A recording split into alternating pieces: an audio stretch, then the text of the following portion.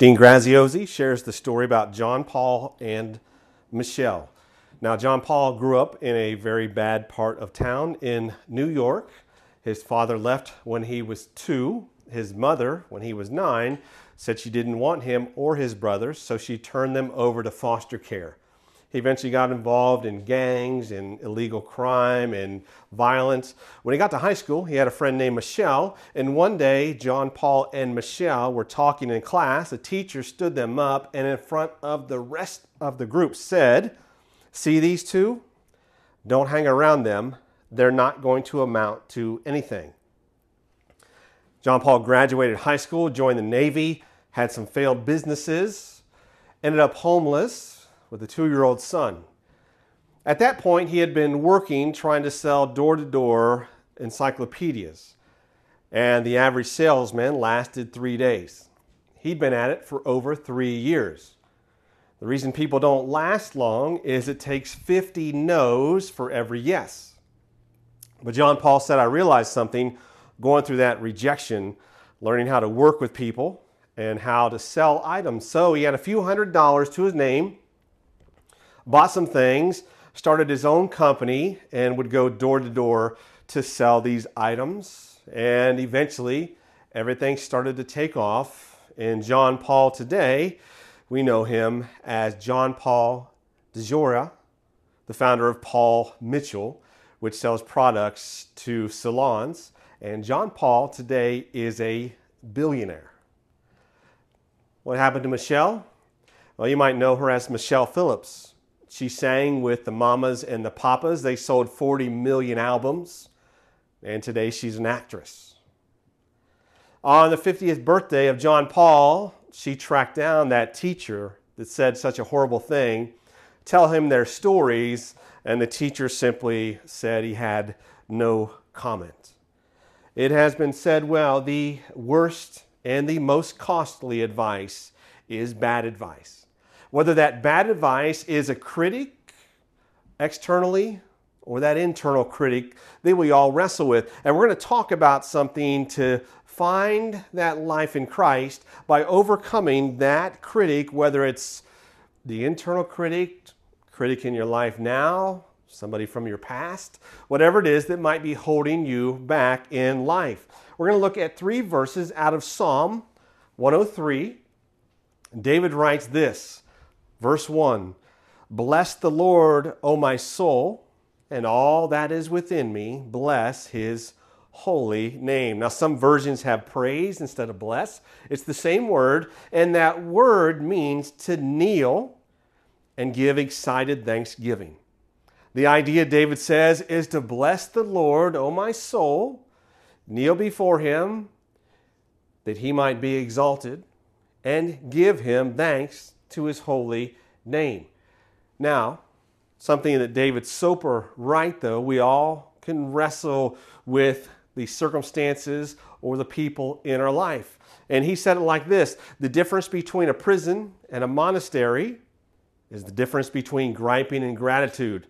Prisoners spend every waking moment griping. Monks spend their day giving thanks. And then he says this: when a prisoner becomes a saint, a prison becomes a monastery. When a saint gives up gratitude, a monastery may become a prison. So with that, let's talk about our culture for a moment, something we all know very well, but let's figure out why this is the way that it is. The news, why are they filled with negativity? 24 hours a day, 7 days a week. Why? Well, an experiment was done a few years ago, and a news site published only positive news. And what happened? They lost 60-some% of their audience. Other studies were done many, many years ago where magazines put on positive news on the cover, and they had tremendous loss in sales. So, what has psychology found? Well, why does bad news dominate the headlines? The reason is because it's more memorable, We can all go back and look at our life. It's probably easy for most people to remember negative moments and harder to recall some of the more positive ones. It's more memorable. It also has more of an emotional punch. And so people tell it more often, and then other people read the story and they pass it along. So the news is not going to change. It's going to stay negative.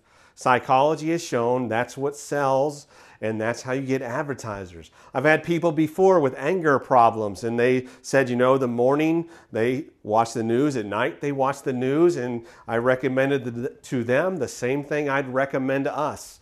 Give up the news. It's not going to change, and it's only going to bring the negativity that we see being multiplied in our culture. There's simply nothing that's going to change about it. Here's something to keep in mind from a counseling standpoint. Each of us has within us the hero and the villain. The villain is that inner critic, such as Paul and Michelle had that teacher. Imagine if they kept repeating to themselves what that teacher said, "I'll never amount to anything." That villain has been well exercised in probably all of us. Many people have been wrestling with that inner critic and are wrestling here today. The hero is also inside, and the job of the hero is to say, let me take the promises of Christ and let me then speak that into my life, even in the face of the critics, because that's how you make growth happen, and that's how you become the person you're meant to be. The hero overcomes the villain. And when you have that wrestling match inside, and we understand there's a spiritual component with the devil as well, but when you say, what? Christ said he's always with me. I can do all things through him who gives me strength. Then the hero begins to grow. We have to decide which one am I going to listen to, the villain and the limitations, or the hero who says all things are possible to those who believe. Here's a way to strengthen that hero. Verse 2, David says this, "Bless the Lord, O my soul, forget not all his benefits." I invite you to spend time reading the rest of Psalm 103 to read those benefits. David goes on for several verses. Those benefits, he says, are things like forgiveness, healing, the love of God, answered prayer, peace of mind, all the things we all know are what are true value. And when you see that and say, forget not his benefits, that hero becomes stronger inside. And it recites those benefits even in the face of the critic. Remember again, we talked before in the New Testament, the verse for salvation, it's the word sozo. That same word is used whether the Bible speaks of salvation or healing or wholeness. Dozens of times, the word itself, salvation, means to save, to deliver, protect, to heal. Speaking of the whole body, soul, spirit. So David gives some benefits, and sozo shows us other benefits, and there's countless more. And you have to strengthen that inner man so that hero can stand up to the critic and then walk in that strength of saying who I am in Christ. Phil Hodges, a successful writer, also has a deep faith in Christ. He said, I learned 3 things about that faith in Christ. And here are the 3 things he said. Number 1, I enjoy great privilege and personal access to Jesus. That includes, having the wisdom of Christ, the provision of Christ. We enjoy great privilege, personal access to Christ. Number 2, he says, I'm a temporary steward of all that God has loaned me. Talking about the opportunities you have in life, the material blessings you have in life, the talents and gifts you have. Which brings us to the 3rd thing. I will be called to give an account for how I lived my life when all things of this world are returned to the owner. So will we live our life, like David says, bless, praise, give thanks to God, and forget not his benefits? Or will that villain be the one that overcomes us? I recommend everybody do this. I especially do it with couples getting married, but you can do this right now. I invite you to do it today and really spend some time with this. But just take out a piece of paper, draw a line down the middle. On one side, write must have. On the other side, write must not have. And then write the things that are must in your life from this point forward, things you'll no longer settle for, and the must not haves, things that you will say, you know what, I'm going to eliminate that from my life. Ariana Huffington, the editor, said this: life is like a train. And she said, you know what, there are people at the next stop.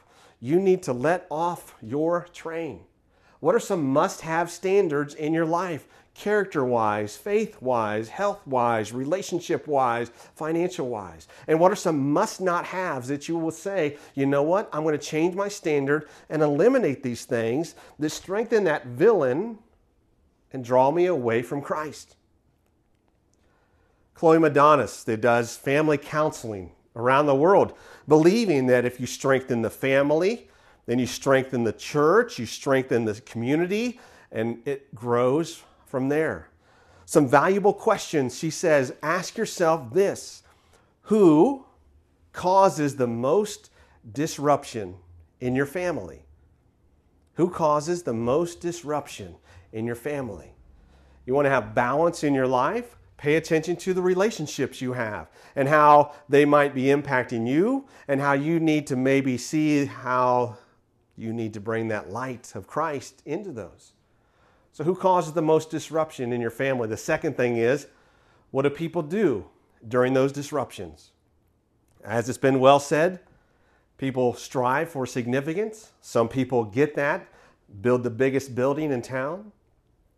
Other people tear everybody else's building down. What do people do with that person who brings disruption? A lot of people get a lot of attention for the drama that they bring. But that feeds that inner critic, that villain. The last two things to think about, Chloe Madonis says, is what do they focus on during those times of disruption? What do they not focus on? People bring drama and conflict often because it brings them a sense of attention and it interrupts other people's lives. And we need to come back to Scripture and say, bless the Lord, O my soul, forget not his benefits. In my family relationships, in my work life, in my just day-to-day choices, forget not his benefits. Salvation and healing and strength and presence and peace and confidence.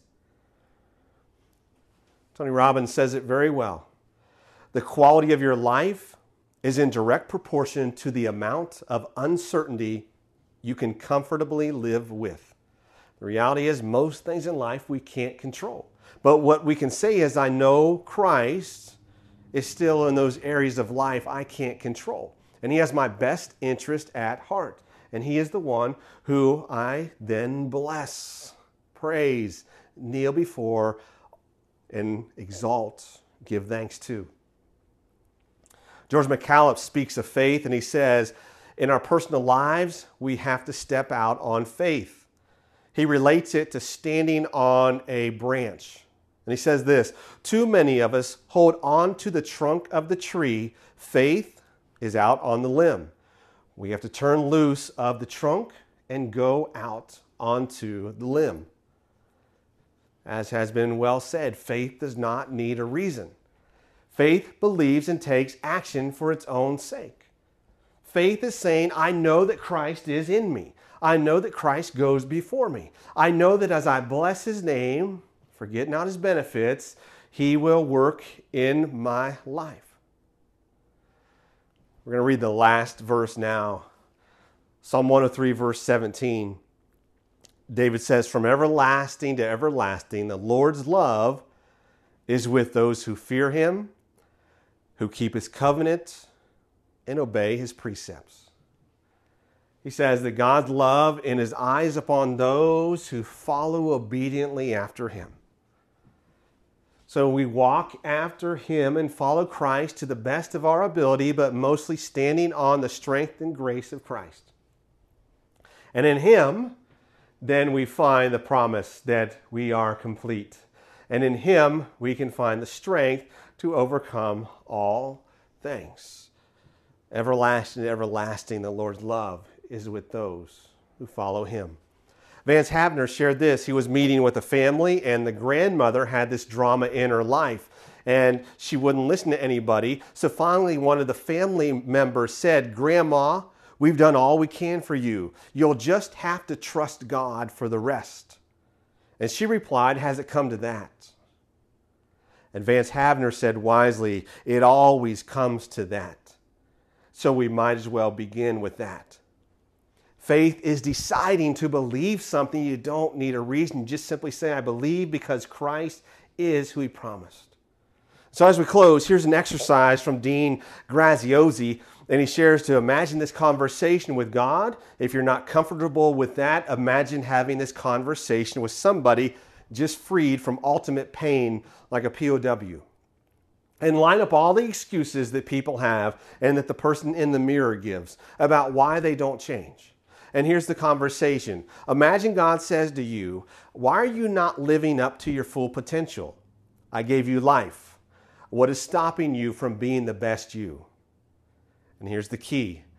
Picture yourself answering, "The reason I'm not living up to my full potential is because," and begin to list those excuses.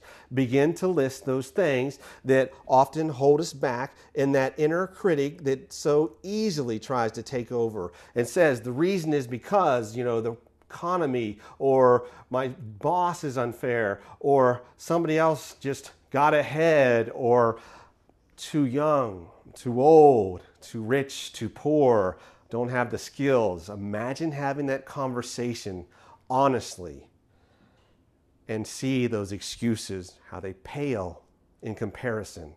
We all have the villain. We all have the hero inside.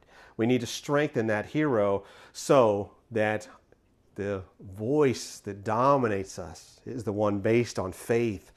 Faith doesn't need a reason. Faith simply believes because of who Christ is. Faith believes and follows after the promise in Scripture. And for us today, it's to bless, praise, give excited thanks to God, forget not his benefits, and then follow obediently after him.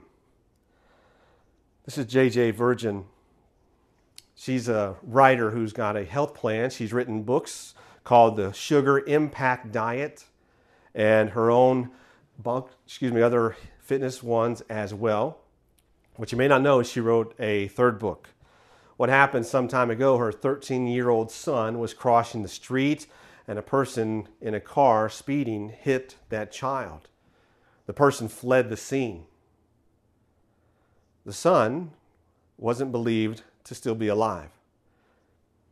And J.J. Virgin's son was rushed to the hospital. And she then rushed to the hospital. And the doctor said, "We need to be honest. There is not much hope. Your son will not walk again if he lives. And if he lives, he may have brain damage. There's not much we can do." Now, what do you do in that circumstance? What do you do when that voice, that villain voice, comes along and begins to bring that inner critic? And somebody speaking these words over a loved one in your life.